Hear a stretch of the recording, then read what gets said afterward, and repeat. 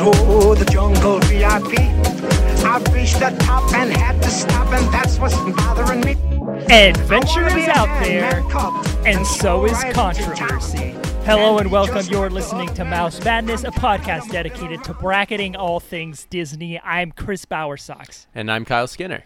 And we are your hosts for Mouse Madness. Each episode will focus on a single Disney topic, generate a bracket, and debate our way through the madness to figure out who or what is truly the best. Follow us and play along on Twitter at Mouse Madness Pod, or send us an email at mousemadnesspodcast@gmail.com. Okay, Kyle Skinner, we are back talking sad moments. I hope you brought your tissue box because we're getting down to some pretty sad stuff here. These are the saddest of the sad. We've decided that we're in the Elite Eight, and to help us get through the rest of this, we've brought back Kyle Madsen. Kyle, welcome back to Mouse Madness. Yeah, thanks, guys. I had such a good time last week, and I'm very excited to be back. I was a little afraid. I had conversations with my girlfriend. I'm like, I don't know if they'll ask me back. I don't know how good I was. But you guys asked me to come back, and I appreciate the hell out of it because it was a blast. Have you recovered from last week's some disappointing picks, some surprises? Have you had the moment to kind of sit on it and really think about what we've done here? Yeah, I rewatched Coco and resented you guys the whole time. but yeah, I think I'm good to go, and I've become very comfortable looking over the bracket at the picks you guys have to make. Great. Well, before we hop into the bracket, Chris, as always, it is time to talk a little spoonful of sugar. So this week, what are you rocking? Are we going back to the pinstripes? No more pinstripes. But I do have an old favorite that I had on the Broadway bracket. I kind of almost walked away from the first round with my tail between my legs. Yeah. I came in guns blazing with Brave and was feeling really inspired, but just ran into the brick wall. That is When She Loved Me. So, I'm feeling the Scandinavian Gaelic influence. We're back. So I got the Einstock Icelandic White Ale back, and it makes me want to swing a hammer. What do you got, Kyle? Does it make you want to touch the sky? It definitely makes me want to touch the sky. Yeah. Well, last week I had the hippopotami tie, and this week I am flipping on over to beer. So I have, straight out of Revision Brewing Company from Sparks, Nevada, I am rocking the Disco Ninja. This is a hazy IPA that is the hazy IPA, ladies and gentlemen. This is a delicious beer. Disco Ninja, super fun name. I think I needed to really balance the deepness that we are getting into with the saddest Pixar with a little hazy freshness. So I've gone beer this week. Kyle, what is your spoonful of sugar this time? So last week I was drinking a Barbera, and I called it Pixar Bera. I'm drinking wine again this week just because it's the easiest to just have a bottle ready to rip. Of course. I'm drinking pre-pod this time, so my girlfriend suggested Winnie the Pooh, and that's what it's not Pixar, but I thought it was way better. I thought it was way better than Pixar Bera, and so Winnie the Pooh is 1,000%. Credit to my girlfriend for that one. That's so good. That's a top tier nickname for a human being. Winnie the Pooh. That's our demographic this week. Our demographic this week was just full of Winnie the Poohs. Whiners. All right. Well, we are back talking saddest Pixar moments, bracketed by people complaining about the new paint scheme on Cinderella's castle at the Magic Kingdom in Florida. So let's go ahead and get back into the thick of the bracket here. And we're talking about our number one seed, When She Loved Me from Toy Story 2 versus Barley being reunited with his lost father at the end of Onward. Kyle, I think I'm going to give you the floor again to start this one out. Okay, so I gushed a little bit about When She Loved Me in the first episode. I like this scene is sad, the song is sad. I just also really, really like the song. And I think what I really like about it is that this song came in the late 90s. So this isn't a current day hit. It's from the late 90s. And to have Sarah McLachlan sing about another woman, obviously people in the late 90s aren't going to assume that this is a LGBTQ pro song at all. They're probably more likely to be confused by the message that's coming from it. I really enjoy that this is the angle that they decided to take on it, because not only does it strictly and directly apply to Jesse and Emily's relationship and the moments that they had together, but it also is like, it opens the door for this to be relatable to you with any relationship that you have in your life. When She Loved Me means that it could be like you and a friend, and then you guys went your separate ways because you grew up, or somebody went to college, or you moved cities. It could be literally your lover, your partner, and how that relationship broke down. It instills these moments within you that you watch Jesse go through that you then apply to yourself, and it kind of brings out memories that maybe you have, or scenarios that you're very afraid of. You're very afraid of growing apart, or you have grown apart and that's hitting you again. I think that's what Pixar wanted from this moment. I think they needed you to feel sympathetic and empathetic with Jesse as a new character from this in this universe that you've grown to love and that has been super successful. They needed you to connect to them like you did to Woody, to Buzz, to Rex, to Ham. So I think in the kind of scheme of this movie and this scene, it's a very smart turn for Pixar. And I think it was well executed. It told a story. It's kind of like Up. This could have been a short. I'm glad it wasn't, because I think that we would have walked out of this short being like, what was the point of that? We just saw a toy get abandoned and now I feel awful. But I think it also just, it obviously gives depth to Jesse. And you see that in the decision making that happens throughout Toy Story 2, because you see that Jesse's very hesitant to leave, or very hesitant to like do what others are doing, because she knows what will happen if she stays. She's going to go to Tokyo. She doesn't want to go to Andy and then risk being abandoned by Andy later on. So it kind of gives that depth to a character and urgency to Woody's motives to leave that place. So overall, the scene just does so much for the movie, but the scene's also so powerful and sad. You relate it to yourself. You feel awful for Jesse. Question. Yes. Do they ever articulate in Toy Story 2 like the idea that it's better to be loved for a moment than to never be loved at all? It doesn't come to mind that they strictly call that out. I don't think so, but I think that's kind of what they're getting at with her coming around to Andy. Yeah, and maybe it's just because it's been a while since I've seen the full movie, but I feel like that's a line or a theme that Woody would have said to Jesse. Like, at least you had her. It's or a line least, someone said at some point in something. Yes, I mean, I absolutely. believe Tommy Lee Jones in Men in Black says it's better to have loved than lost than to never to have loved at all. Right.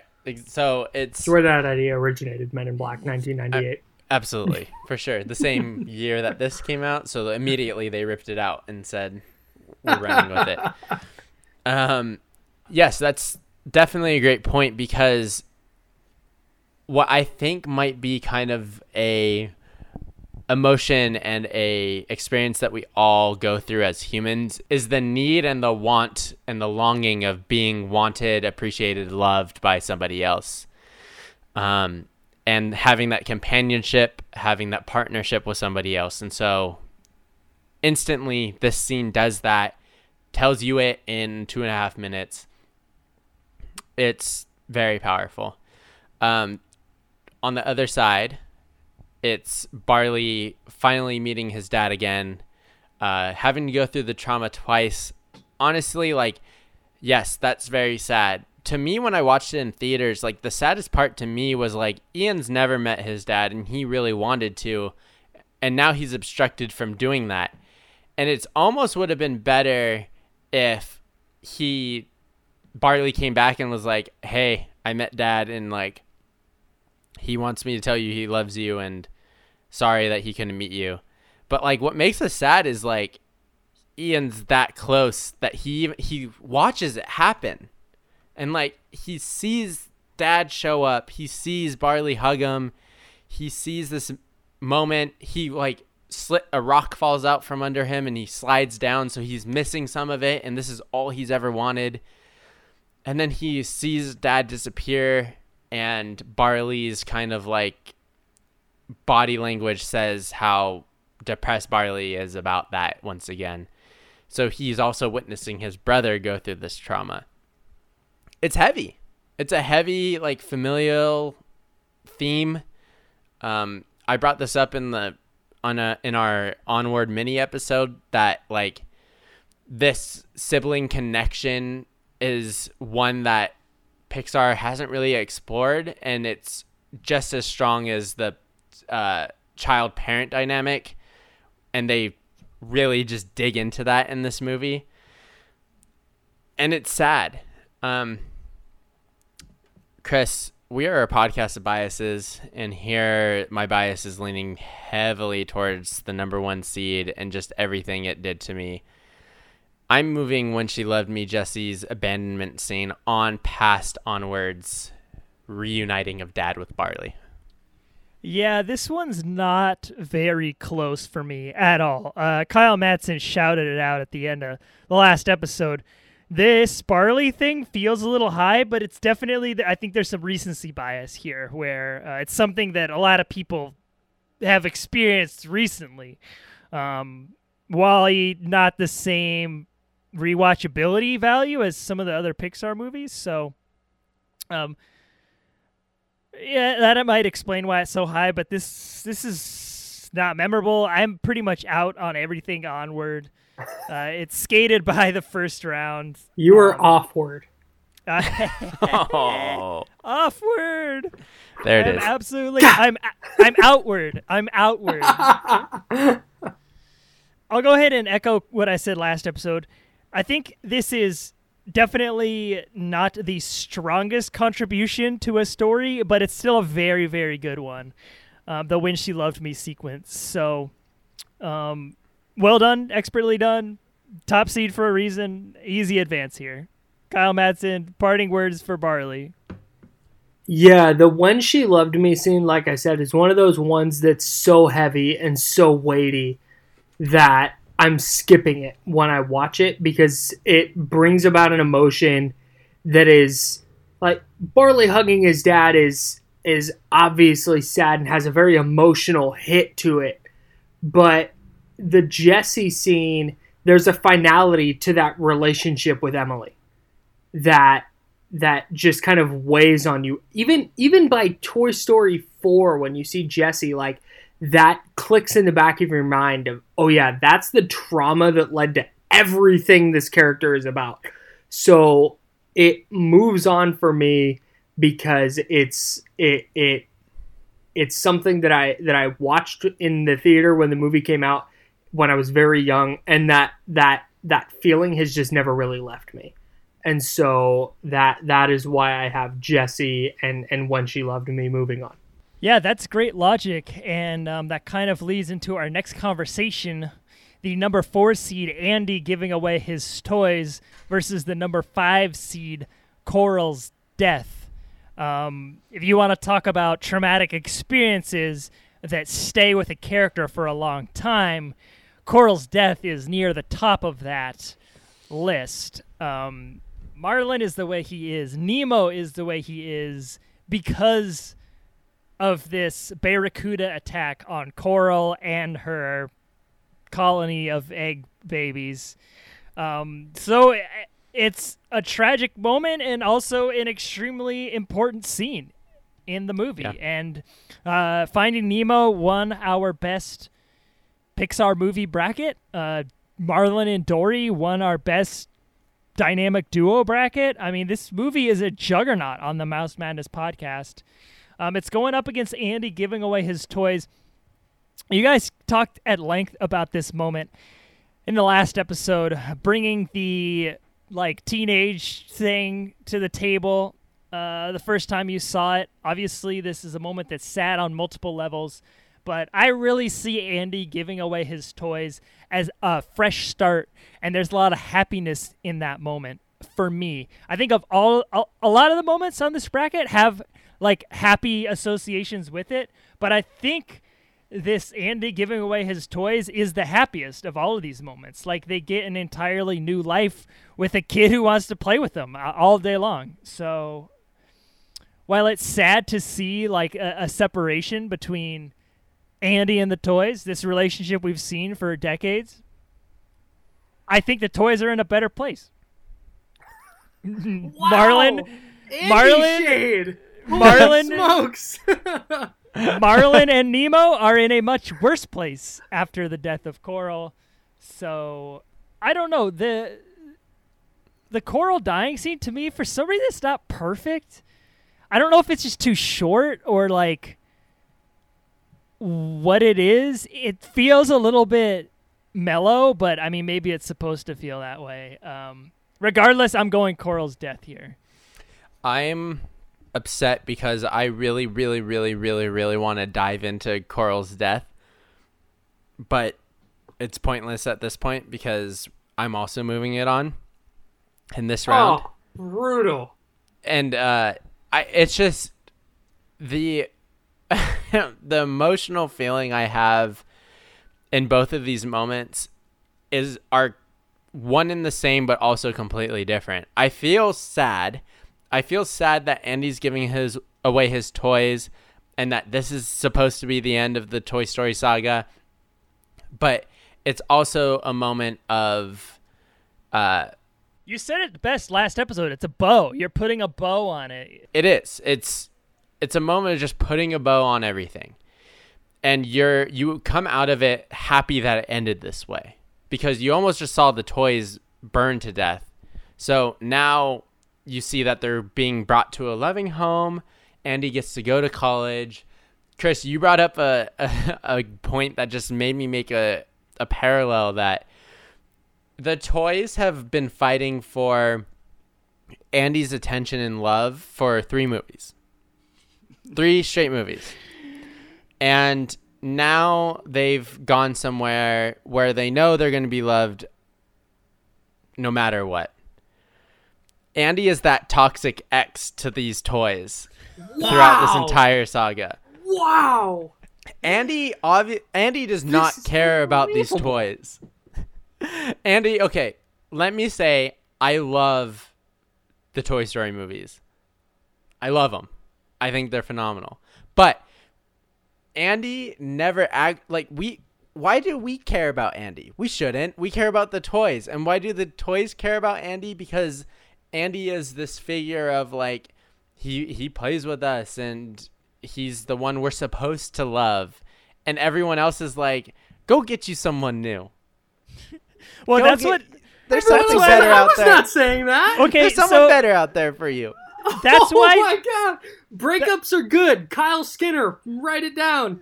That's why Toy Story 4 is so annoyingly bad, is because Toy Story 1 and 2 deal with your kid's going to grow up one day and you're going to have no one. And then Toy Story 3 goes, you can have someone forever. You could never not have a kid. And then Toy Story 4 goes, kids are an evil institution. You need to be on your independent toys. But here, I will dive into it deeply in the next round, but Coral's death is devastating and just so sad. Much sadder than Andy finally getting rid of his toys and being able to go off to college in peace. Kyle, you're obviously not happy with us, but what really irks you about Toy Story 3 not moving on here? Name your favorite Coral moment. I'll wait. When she gets eaten. Yeah, dude. We don't know Coral at all. We have no connection to that character. Our connection to her is through Nemo and Marlin. And we see the relationship they have and the bond they have. And it's the typical dad and resentful son father relationship. That's the only connection we have really to Coral. And even then, like, I don't think the resentful son to his dad relationship is exclusive to the mom being eaten by a barracuda. Also, top 2 moment for barracudas ever. An animal I forget exists until I hear the Heart song Barracuda, New York. or watch Finding Nemo. So this is a huge moment watch for Legends of the Barracudas. Hidden Temple. Oh, Or that's watch- a good one. Legends or watch the American Hockey League team San Jose Barracuda. Right. Yeah. Okay. So I think that's the Mount Rushmore of Barracuda that we just that we just named. So that to me is why that moment stinks, and it's again I brought this up last week where we talked about how a death at the beginning of the movie is different than a death at the end of a movie, or a sad moment at the beginning is different than a sad moment at the end. And for me, because we don't know anything about Coral, if we had gotten even 5 minutes of Nemo being so close to his mom, because Nemo's ultimately, like, I know we follow Marlin a lot, but Nemo is a character at least I personally care the most about. If we'd gotten 5 minutes, or pick Marlin, seeing those two interact, the death I think would have been more effective. So that is why I had Andy and his toys, and I mentioned last week, if you haven't listened, please do, because it's going to frame the whole point I'm making here. Why Andy and his toys being separated is such a brutal, sad moment for me, because I still have things that I connect to my childhood, things that I've kept, whether it's toys, whether it's stuffed animals, whether it's shirts, things that I connect to my childhood is like, hey, I'm almost 30, but these moments made me. And we're led to believe that those toys helped make Andy, and that separation is awful to deal with. I completely get it for sure. I think that I have some points in my arsenal for the next round that might change your mind a little bit about Coral dying, but Okay. But we'll wait till we get there.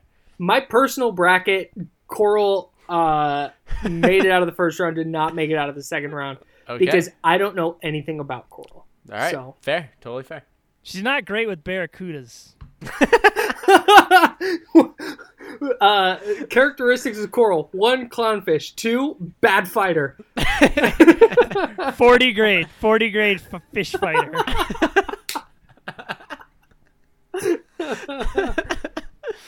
All right, let's hop over to the other side. We're talking the number 2 Ellie's death from the movie Up versus the number, we're back on it, the number 10, the toys nearly being incinerated in Toy Story 3.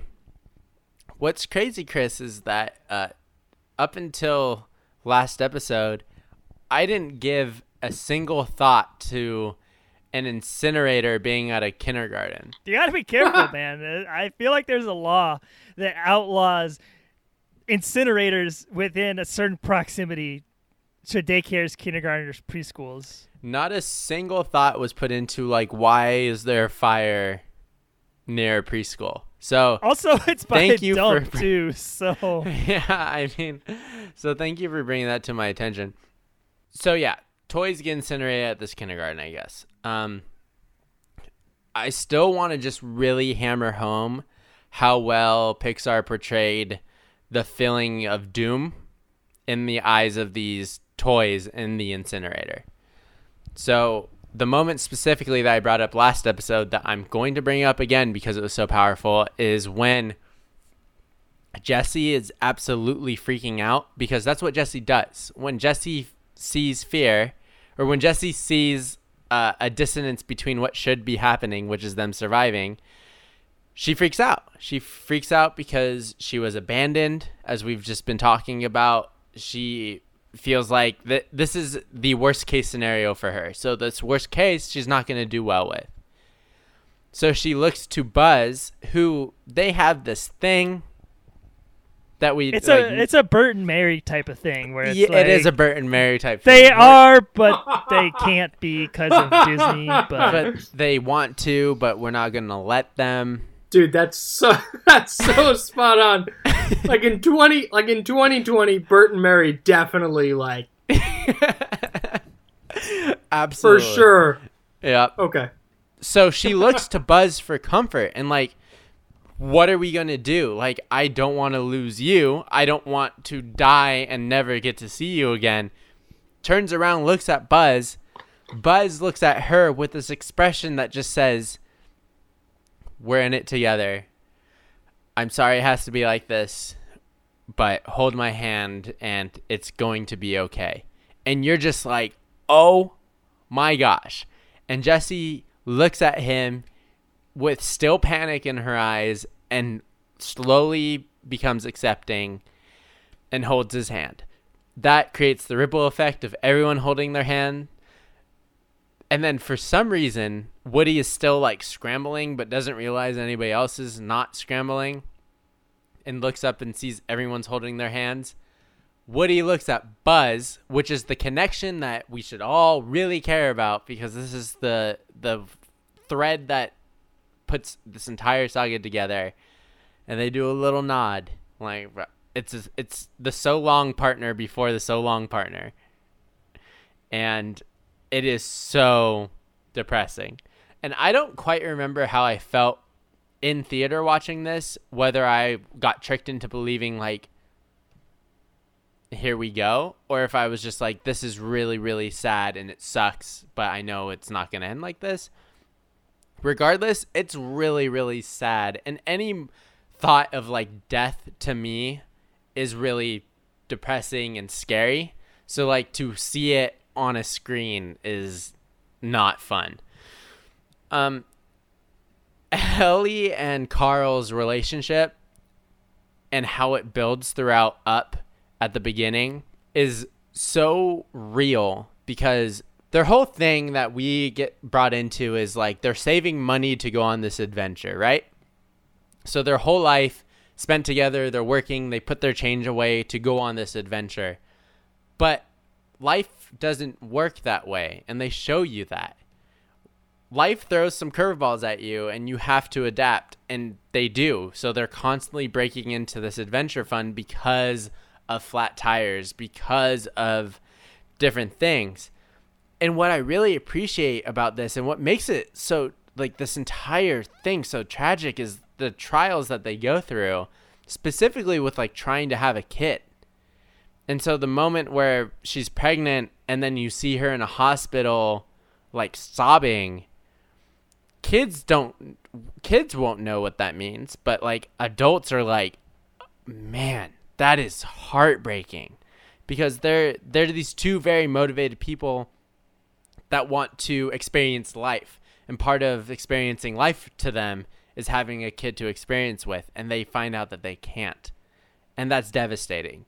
So they eventually rebound, and they're gonna live life together, go on this adventure. They keep running into things that they can't allow, and then Ellie gets sick, and I think we all know once Ellie like stumbles running up the hill, like it's not looking good for Ellie if she can't make it up that hill. So you're preparing for the worst. But when it happens and you see Carl at the funeral, it's just like they had such a good life of being each other's partners and best friends and always there for each other through all of these hardships that it's so sad, because we're all going to end up like Carl one day, or somebody we love is going to end up like Carl one day.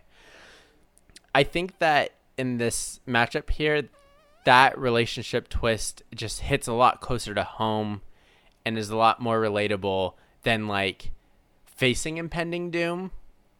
As sad as that is, reflecting on life and a timeline of life in a 5-minute span and seeing the end and seeing how it could all end up, and then also kind of force reflecting on yourself, like I should really be a Carl. I should really be like supportive through everything and understanding through everything, and seeing that him and Ellie don't get the W at the end of the day is like heartbreaking. So for me, Ellie's death which is really just the culmination of Ellie and Carl's relationship to me, is moving on past the toys being incinerated. It's really sad, and I know we are not very Pixar compatible, but one of the things that we do agree on is that Up is a very middle of the pack Pixar movie, and the version of Up I want to see is the first 15 minutes of the movie, but feature length. Like, I want to see the saga of Carl and Ellie. I don't care about Charles Muntz or Aztec Falls or whatever it's called, or the dogs or the Boy Scouts. Don't care about any of that stuff. None of that works for me. But like that intro it really works. So the thing that I've noticed with a lot of these moments is they can fall into one of two camps. They are sad because you bring your personal experiences to the viewing and it affects you because it touches nerves. Or it's sad because the movie's done a great job, like creating this environment and these characters and these relationships. Unfortunately, this Toy Story 3 moment where the toys are incinerated, there's not a whole lot for you to like identify with in that moment. So the best moments, they really do both. Like, it's good on its own, but also good because it's relatable. Like, the toys being incinerated, it's like, that's sad because I like them, but like, I don't, like, it's not emotionally connecting with me, which is what Pixar does best, right? Ellie's death, it's at the beginning of the movie, which I don't like about it. I don't think Ellie's death could win this bracket, but in this moment, I think it does a good job bringing both things to the table. Like, it creates a self-contained sadness, and it's also one where, like you said, you can be a parent and be like, I know what it's like to have, fertility issues, or I know what it's like to lose someone who's really close to me, know what it's like to have to give up my dreams, blah, blah, blah, blah, blah. So for this matchup, I'm also going to go with Ellie's death, with the hopes that someday someone makes a different version of Up that is just Carl and Ellie, that starts with him meeting her and ends with her dying, or ends with him going up in the house with the balloons. Yeah. So Kyle Madsen, sorry we iced another Toy Story 3 moment here. Yeah, so give me the, like, I just got done watching on Hulu The Great. Give me the, like, 6 to 10 episode Hulu series of Carl and Ellie. Ooh, and I will watch that, or Disney Plus, I guess. We have Disney Plus now. So give me that. Like, yes. I don't want 2 hours. I want, because it looked like their interactions were incredible, and seeing the kind of curmudgeon that Carl is, and seeing the kind of free spirit that Ellie is, I want to see them interact on a day-to-day personal basis. Give me that for 6 hours. Yeah. Over 6, like I said, 6 to 10 episodes, and I'll be good. So I agree with that there. I don't appreciate the Doug and Russell shade that was in Chris's answer. I feel like that was unwarranted. But here's the thing. Had the toys actually been incinerated, now we're looking at a really devastating, sad moment. Yeah, I would have loved it. I would have absolutely loved that more than anything. Yeah, like that is a holy smokes. What just happened? Twist, sad, punch you in the gut, knee you in the face. You're knocked out. Good luck. Toy Story's done, and the toys are dead moment that would have registered on the sad scale. Yeah. But what ends up happening is they bring a callback to Toy Story with, ooh, the claw, and everybody's saved. Yeah. And it's like, can I do a Star Wars thing? Please. Absolutely. We do Game of Thrones, Star Wars, okay, excellent. Whatever you want. Okay, so if you have not seen The Rise of Skywalker yet, fast forward. But it's like in The Rise of Skywalker when you see Chewbacca, quote-unquote, die. Right. And the impact of that moment is so profound that it's like, holy crud, the stakes are as high as they've ever been in Star Wars. And then 3 minutes and 18 seconds later, or whatever it is, just kidding, Chewbacca's fine. Everything you just saw doesn't matter. Screw you. Like, that's how that moment felt to me from a sadness standpoint. It's great because even rewatching it, you guys do such a great job of putting together clips to offer reminders. But even in a rewatch, it was like it brought a smile to my face seeing the aliens. It's 3 of them operating the machine. It's the callback to Toy Story 1. It's the nostalgia. The day is saved. Awesome. You love it. So the impact doesn't stick. Sure. Whereas Ellie's death, the ripple effect of that spans throughout the movie. Yeah. And so that's why it moves on for me. And I said it last week. It's ripping your heart out and then punching you in the face with it. It hurts. And then you experience the pain from that through Carl throughout the entire movie. So Ellie's death moves on with pretty relative ease here for me. I'm going to continue your what if the toys go into the incinerator, the plastic is recycled and is turned into a plastic spork. And that's how Forky is born. Like a phoenix from the ashes. That would, dude, give me 2 hours of Forky as recycled Woody. And I mean, even if one, okay, and I guess all the toys dying there isn't a realistic stake, but give me the claw scooping of everybody but Rex or Slink. Or whoa. No, and I know, and I know that sounds crazy, but give me some stakes there. Sure, yeah. That stick, and I think that moment has a much more lasting impact. Throw Wheezy in there. I don't give a about Wheezy. Right. So the claw scoops up everybody, but Rex can't hold on with his dumb T-Rex arm, and he falls out. And where Rex is accepting his death, and everybody who is now saved, and you're going to get to continue their story, they all have to then deal with, in that moment, Rex's death. That, to me, is a devastating moment. Whereas the thing we got was, oh my gosh, they're in peril. Haha, just kidding. They're saved. That's not that sad to me. It's scary, and we talked about last episode all the emotions in their faces and how Pixar did a great job with it. Yeah. But on a sadness scale, it just doesn't register. Hey, Pixar, go ahead and give us a call for your rewrite of the alternate ending to Toy Story 3. Yeah, I know you're listening, so go ahead. Give us the Toy Story script from the top, and we'll make it a better franchise. It's fine. We're going to retcon Toy Story 4 and Toy Story 5. Everybody check out our Toy Story fanfic. They all die! It's a Game of Thrones Toy Story fanfic. Yep. Okay. Well, let's move on to our last Elite 8 matchup. It's Wally losing his memory, which came in at the number 14 seed, versus the number 11 seed, Dory begging Marlin to stay. Oh, Chris. This one's like two of my favorite moments on this bracket. I don't really know where to begin, so I guess I'll just jump to the end and say I'm going with Wally. Ooh. I think that Dory and Marlin is more effective to me than Coral. So, like, I think this moment with Dory and Marlin, where she's begging him to stay, it's the better moment in Finding Nemo, but it's going up against this Wally moment, which, like, I have an entirely new appreciation for after rewatching it and talking a lot about it last week.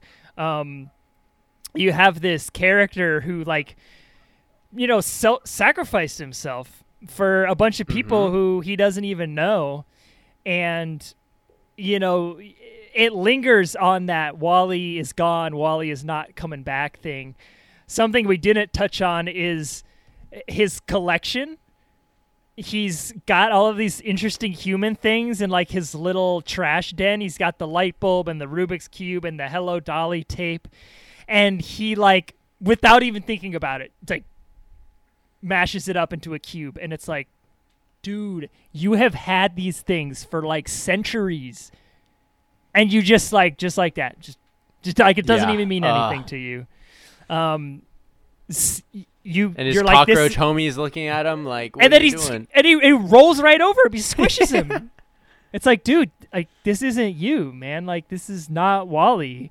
It's like a ghost or like a zombie Wally, and that's almost more tragic than if Wally had just like got squished and that was it. It was over. Wally's gone. It's like seeing this weird possessed version of him is like scary. And if we want to talk about bringing things to the table, my grandfather passed away after a long fight with Alzheimer's, and like that's kind of what it's like, where like you see this person who you've known forever and they're saying things and acting in ways that like that's not the real person. Like it's different. And so So that's kind of an example where you have something that's effective in itself in the universe of the movie, and it's something you can bring to the table if you've had experiences like that before. So I like that it works both ways. I like Eve's involvement in this scenario as well, because she was not exactly like open to Wally at first. She was kind of just doing her own thing, and like Wally was, I don't know, in denial, but like he was holding hands with like a cocooned Eve. And so to see her struggling with this moment is really interesting. The thing that's tricky about this is Dory has a lot of those things going on for her as well, because that's kind of what's at stake for her. She's found this identity, and it could all go away if Marlin just keeps swimming away. And so, like I said, these are two of the better moments on this bracket, but I just have to go with Wally. I don't know. It's kind of a gut thing. Which is completely fair. Here, I talked a lot about Wally last time, and how Eve holding Wally's hand at the end really just sent me over the edge. Didn't get to talk a whole lot about Dory and Marlin's situation. This scene comes about right after Marlin and Dory see Nemo playing dead to get flushed in order to get back to the sea to find them. So you're already pained with like screaming at the screen, Marlin, don't give up, like Nemo's still alive. Don't give this up. That's true. Some dramatic irony. Yeah, and not only does he want to give up like his search for Nemo, he also just wants to give up entirely. And you see that by him just wanting to give up Dory. Dory is who got him to Sydney, Australia. And he like definitely knows that. He had to let his guard down in order to get through the jellies. He saw what that meant by almost losing Dory. He had so much fun being the carefree person that he wants to be in the East Australian current with the turtles. Like he deep down knows that like Dory has influenced his life in a big way, but now he's just in a state of depression over losing his son that he does not care. And to see somebody fall from the highest high, who is Dory, just all the time, to the lowest low, who is Dory letting loose all of her insecurities, is devastating for the audience to watch. Right along with like seeing Eve struggle with communicating with a shell of somebody that she knew. And I don't think, and it's definitely not, this moment wasn't Eve's falling in love with Wally or like, no, don't go away, I actually love you. Like they were a team right before that as well. So I'm happy about that. I don't need Wally dying to make Eve realize how much she cares for Wally, you know? But with Dory and Marlin, like her, and you brought this up last episode, like, you're home. When I see you, I'm home. I remember things. That's like really deep for someone that we know experiences short-term memory loss, but also just doesn't quite know her way and doesn't know her purpose. To say like, I see you, I'm at home, is like that's deep for that moment. empathize with Dory and you want her to continue to remember, and you see all the great things she does when she remembers. She got them to Australia because she remembers, right? So this matchup is super hard because, like, Finding Nemo has some really deep moments, this one being probably the deepest. And then Wally and Eve, this is the inciting moment, right? And you finally get the payoff. Oh man, Chris. So here, oh boy, I think that I am going to go based on who I empathize with more and just really felt heartbroken for the most. I'm going with Dory having to beg Marlin. So that means, Kyle, we are going to you to break the tie here between Wally and Dory. So I am going with, I tried to put myself for all of these back in the space of watching it for the first time. Yeah. Because I think that's where, like, the ultimate sadness hits. Because Dory and Marlin, when you watch Finding Nemo again, you know how the movie ends. Right. And so that moment of them departing loses a little bit of that kind of punch. But what this comes down to for me is we never see Eve and Wally in a quote-unquote relationship as we know it between two humans. But that's kind of how it's perceived to me. So what this comes down to is you lose a friend. You get in an argument with a friend, and that friend bounces on you. Versus the idea of, so I take my best friend, and I think of the idea of him being like, hey man, I can't be your friend anymore. I gotta go. Versus I walk downstairs, and my girlfriend, who I've been with for a long time, doesn't know me anymore. Yeah. Where I walk down, and she's sitting there, and she goes, who are you? And that second one hits me in a way that is so devastating. And the idea that because she is the person that I love and that I am going to be with for the rest of my life, the idea that she doesn't know who I am, which is where I put Eve in that moment, where Wally doesn't know who she is. And like I said, the robot relationship is obviously different, but that's how I'm connecting these two. That's why Wally wins here for me, because that idea is so much more. And my best friend, if he called me right now and was like, dude, I'm never talking to you again, that would suck. And it would hurt me for a long time. It'd be something that stuck with me for my whole life, but not in the way that if I walked downstairs right now and my girlfriend just didn't know me and went, get out of the house. Like, who are you? I don't know you. I don't know how I would even begin to cope with that. And so that's why Wally gets a W here. All right.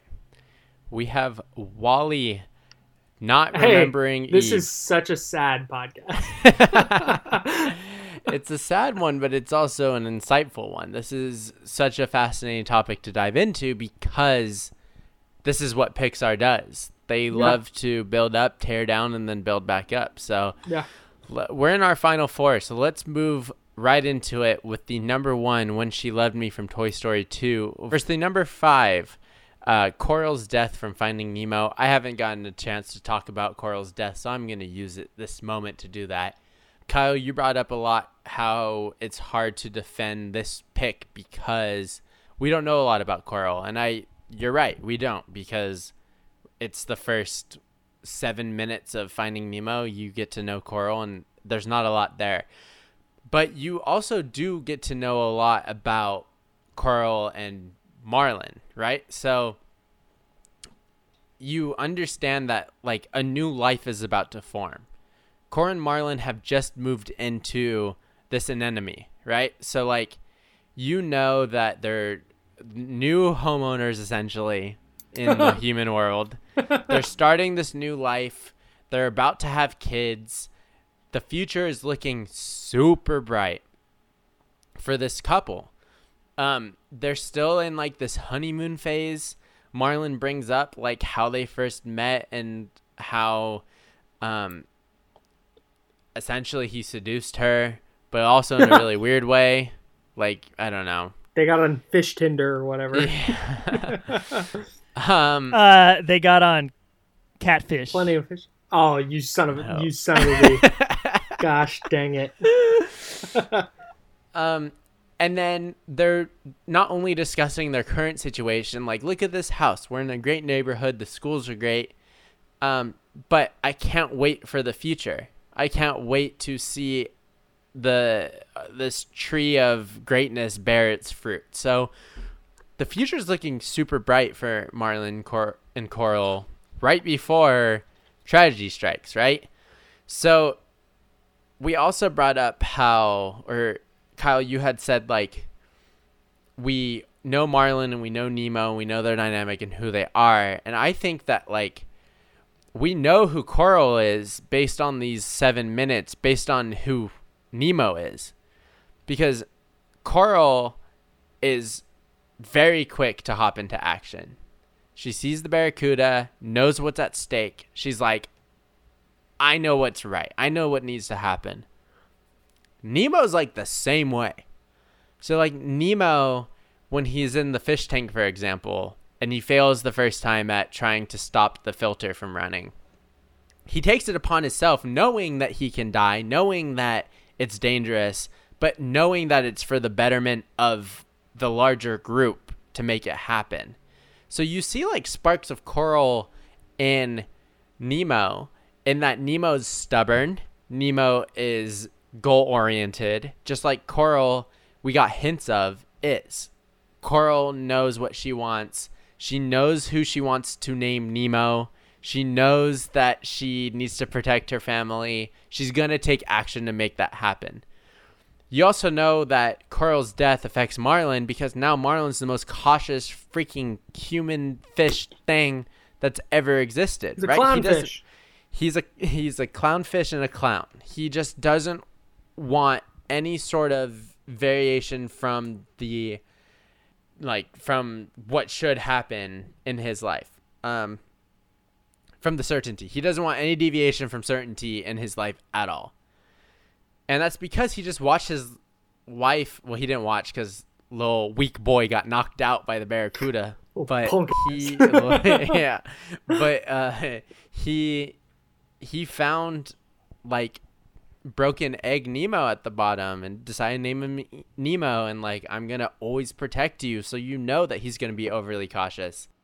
Watching someone, like, lose their loved one, in this case, for all we know, their only loved one, it's pretty devastating. So I'm happy that I got to say my piece there because I think that is absolutely awful. Moving on to When She Loved Me, I've gushed enough about it. I think it's also very sad. Abandonment is a terrifying concept. But I think that going through the tragedy of losing a loved one in the act of protecting others that you loved, and then also, like, I didn't even mention it, but he lost, like, hundreds of kids that he was going to name Marlon Jr. and the other half Coral Jr. And so he loses his wife. He finds one egg. The music that accompanies that moment, the do do do do do, is so subtly great for that moment because it's almost like an uplifting tune, but in that time it's not. It's very somber. And then he's like, I'm going to name you Nemo. I will always protect you, Nemo. And then it's like it rises up and the full orchestra comes in and then it's the title. That soundtrack alone will just move me to tears because I know what it means. It's like it's so good. Chris, I'm going against what I've said for my entire life, which is When She Loved Me is the most devastating and sad song and moment in all of Pixar, and I'm moving Carl's death on past that here. Wow! All right. Gentlemen, let's talk a little bit about fish biology, fish reproduction. Marlon should have been the mom, we know. Fish lay... More like Momlin. Fish lay eggs, okay? Do you realize why fish lay, like, hundreds of eggs at once instead of one egg? Because a gang of them die. Because they get eaten, Okay. Bro, hey, you've eaten fish eggs if you've had sushi, by the way. They sprinkle it Right. on top. The Little fish, Nemos right on top of your Little Nemos. California roll. they get eaten by the bigger fish. And so, you could make two arguments here. I wish you One, could see how Chris is all leaned back right now. Yeah, I'm talking about Enid. number one, you gotta expect this is coming because you're a fish and bigger fish eat your babies. Like, that's just part of Stop. being a fish. But on the other hand, that's part of being a toy. Like, your kid grows up and it's not gonna want to play with you anymore. It's gonna want to go swipe right on some dudes. Like, that's part of being a toy too. So that argument cancels out. But there is an element of vulnerability in that sequence where the fish are growing outside of the mother's womb, which makes them very, very prone to being eaten by a barracuda. So, like, when Marlin is holding that precious little zygote Nemo egg, it's like, this is a precious life. And so, like, yes, it is that, like, inciting incident death, and there's not a whole lot behind it. I agree with you, Kyle Skinner, that there is enough behind it, I think. But this is not an entirely empty death here. There's, like, we've talked about events with ripples and traumas that affect the characters for the rest of time, and, like, this is one of those things. I think this is a very human situation, and it's relatable, and it's full of emotion. And I see an opportunity to take down a number one seed here, and I think that that's what's going to happen. I'm going with Coral's death over When She Loved Me, which I have voted against in the first round. Should have lost in the first, but I have Coral's death going to the finals, which means, Kyle Madsen, you're not going to get to vote, but how do you feel about the number one seed falling here? Okay, so because this week I've gotten my pre-drank on and my sugar rush is really kicking in, I have questions. Please. First, an observation. I love that Chris's reaction to these devastating Pixar moments is, life happens. Sometimes fish get eaten. Sure does. Okay.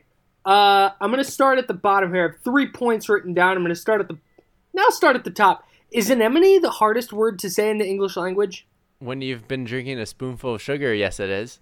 Anemone. Like, it's easy if you really try, but I feel like as a small child, I've tried to say anemone a lot. Anemone. And it always comes out wrong. Do you guys know what Nemo is? Or Point Nemo? Point Nemo. No. Yeah, it's the spot of the ocean that's the furthest from land.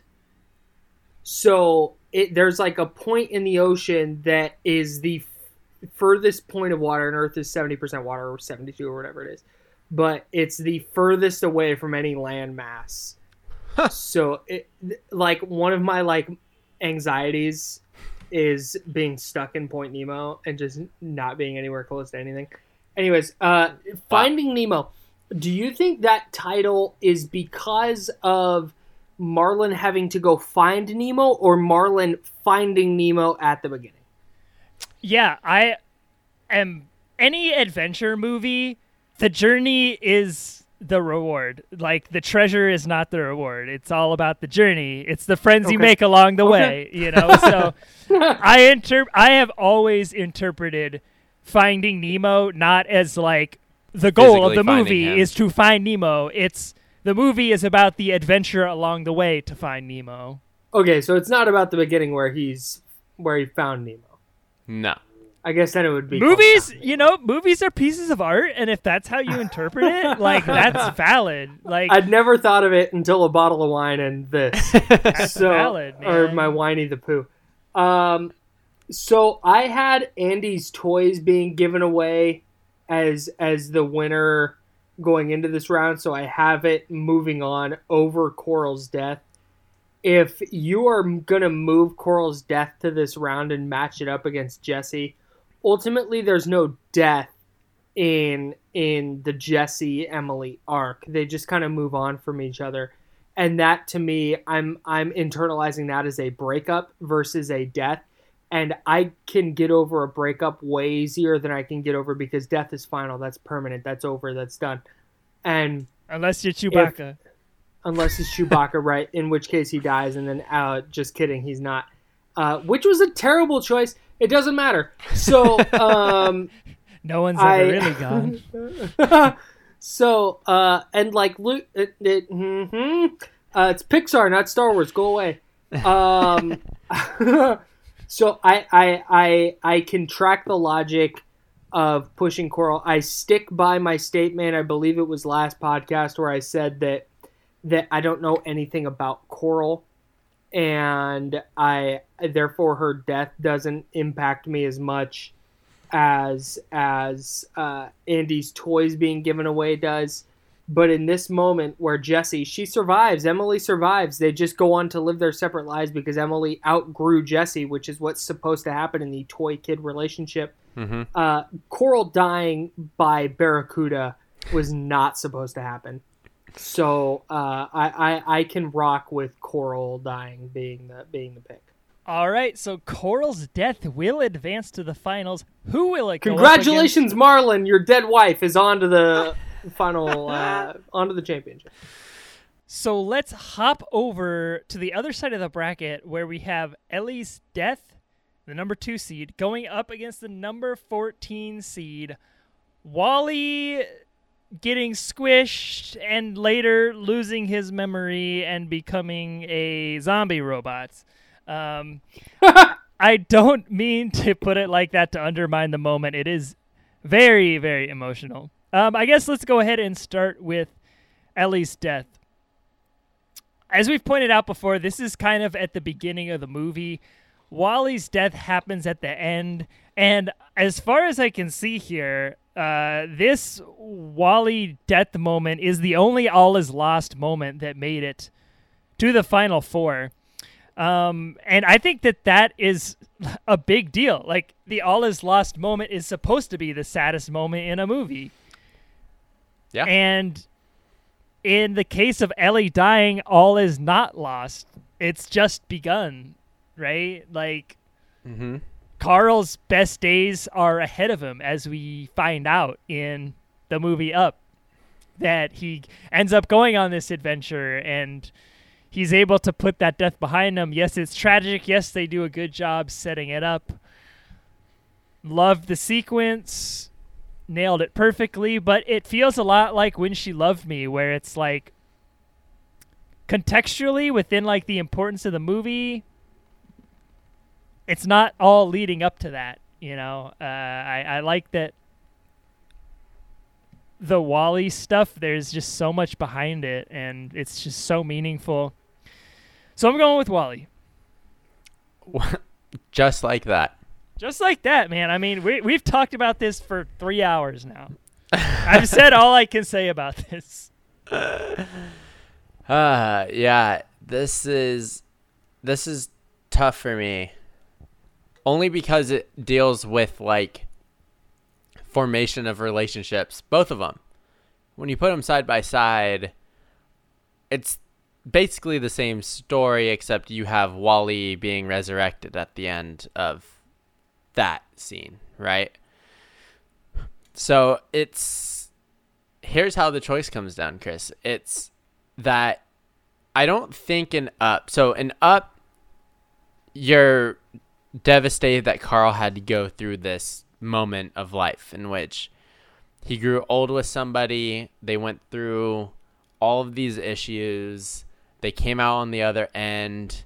They loved each other until the very end. And it sucks. Death sucks. Death to loved ones, to your partners, is completely tragic.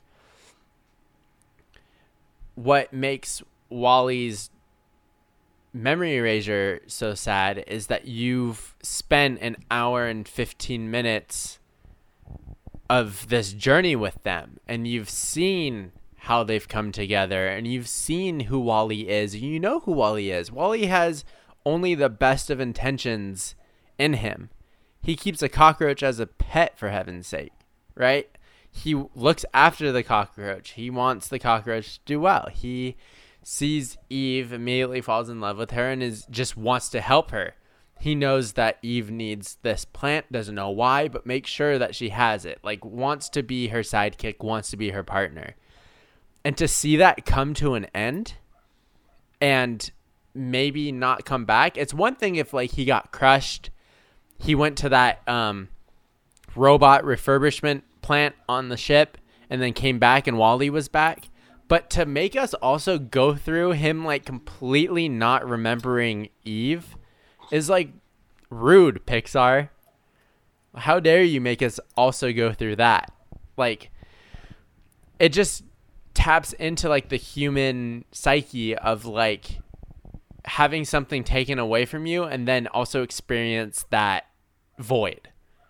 While Wally ends with a happy moment, Ellie's death doesn't, but also does, because Carl gets to go on this adventure in memory of Ellie and gets to see the things, and we learn that it's like he does it for her.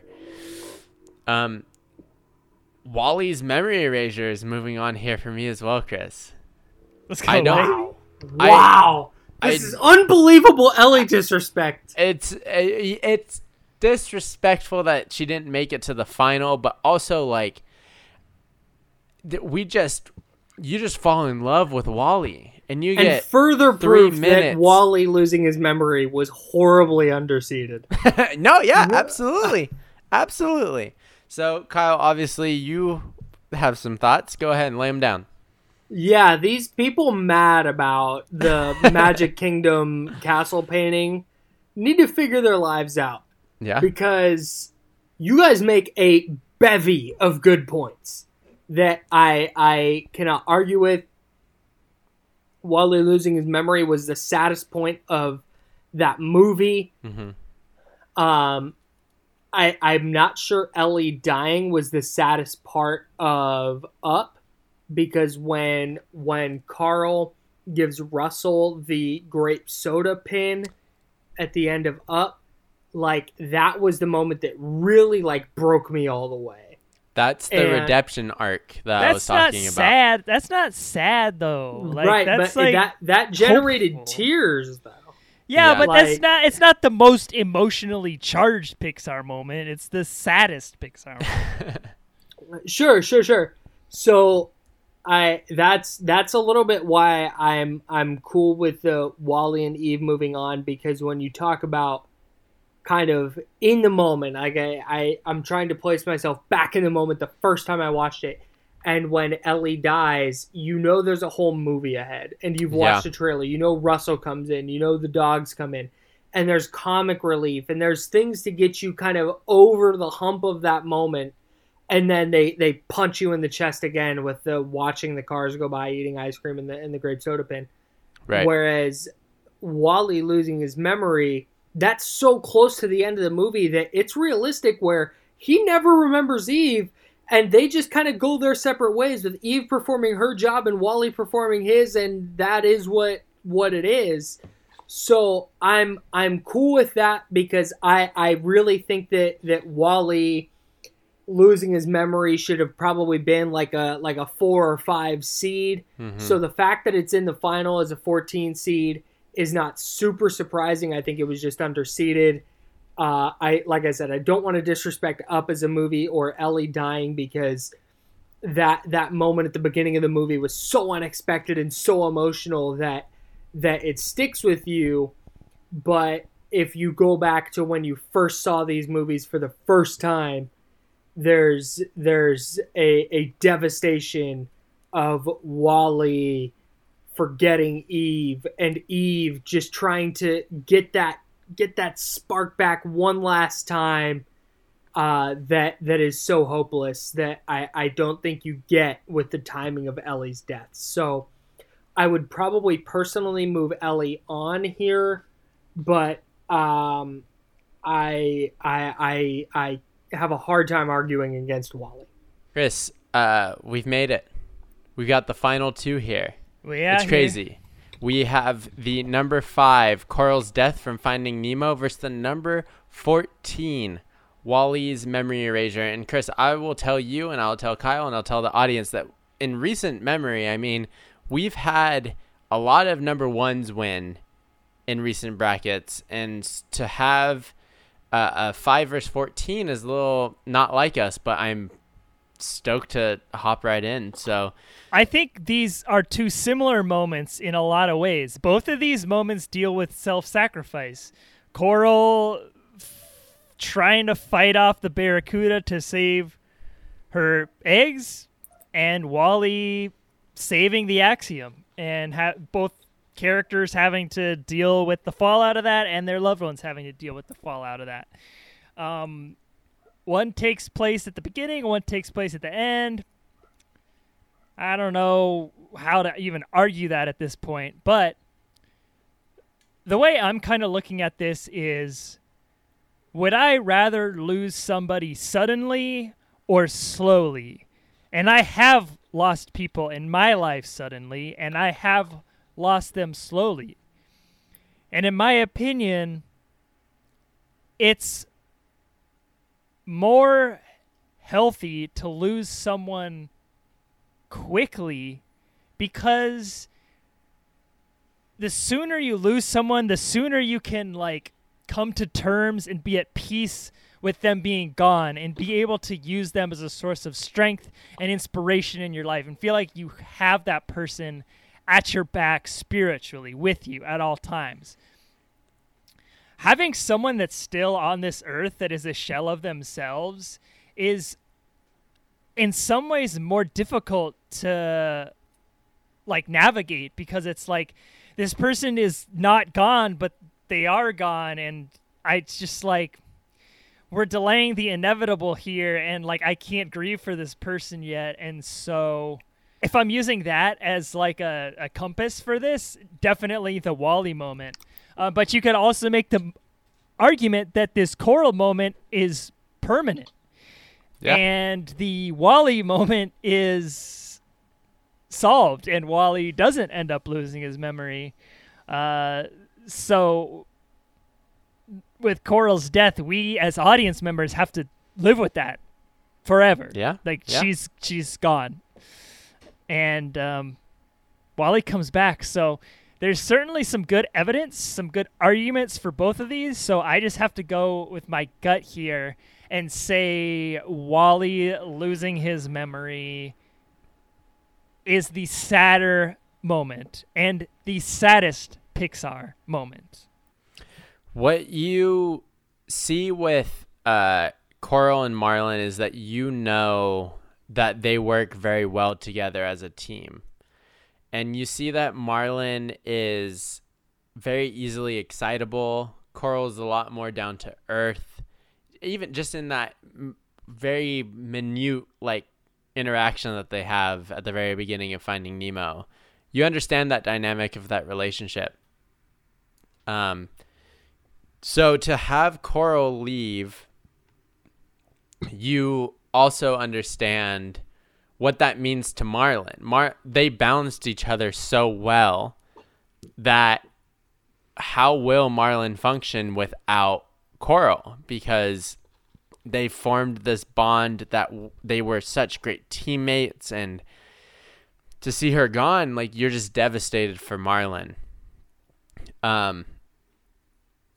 With Wally and Eve, you brought up a great point of you have to, it's the long game, and it hurts. That long game is very sad to see Wally forget her, and then forget her for a very extended period of time. It's not like Brave, where instantly mom's back from being a grizzly, and it's not like Toy Story 3 where instantly the claw shows up.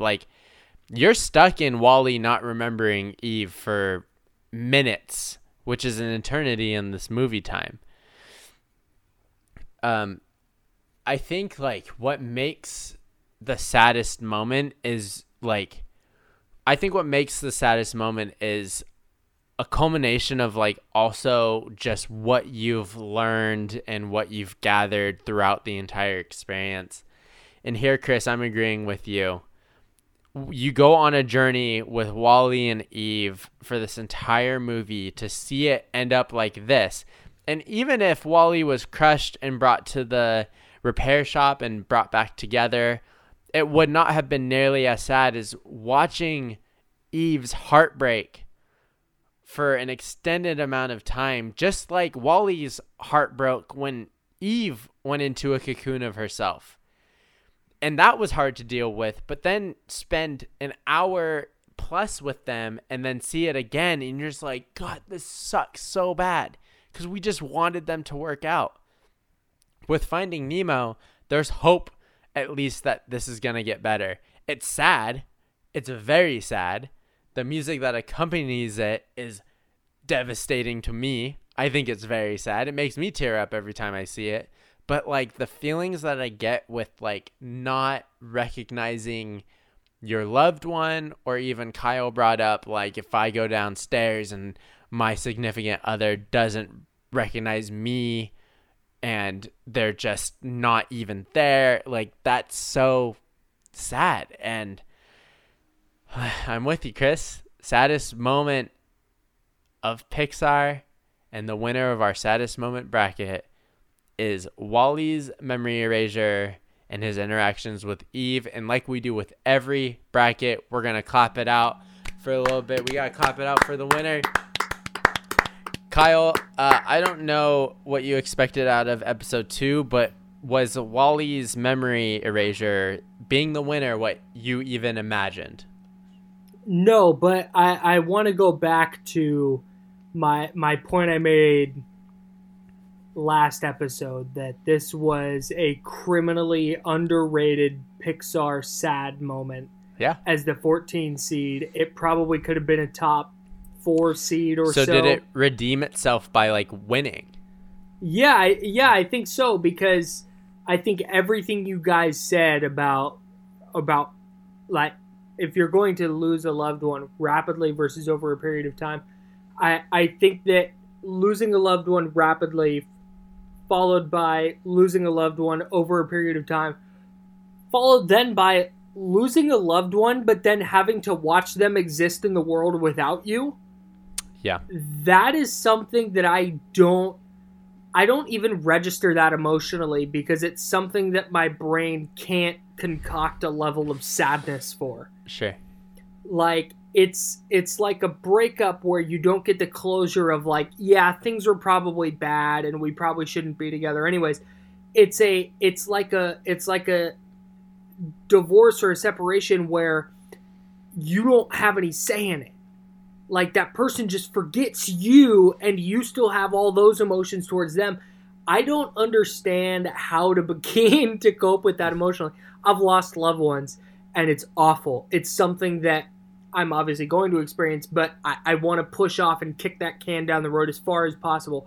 Whereas losing a loved one where they continue to go about their life without me, that is devastating. And it's something that I had this one going out pretty early. I mentioned it a week ago where I'm very biased towards Coco because it's one of my favorite movies. Mm-hmm. But I have no problem with this one winning because the emotion felt in that moment is impossible to recollect in a person's mind that hasn't gone through that before. So it wasn't my first choice. It wasn't the moment that made me cry the hardest. I don't even think I cried necessarily when this moment happened in the movie, but in your guys' explanations, there was a level of devastation and hopelessness that I felt that I don't think you really get from anything else on this list. So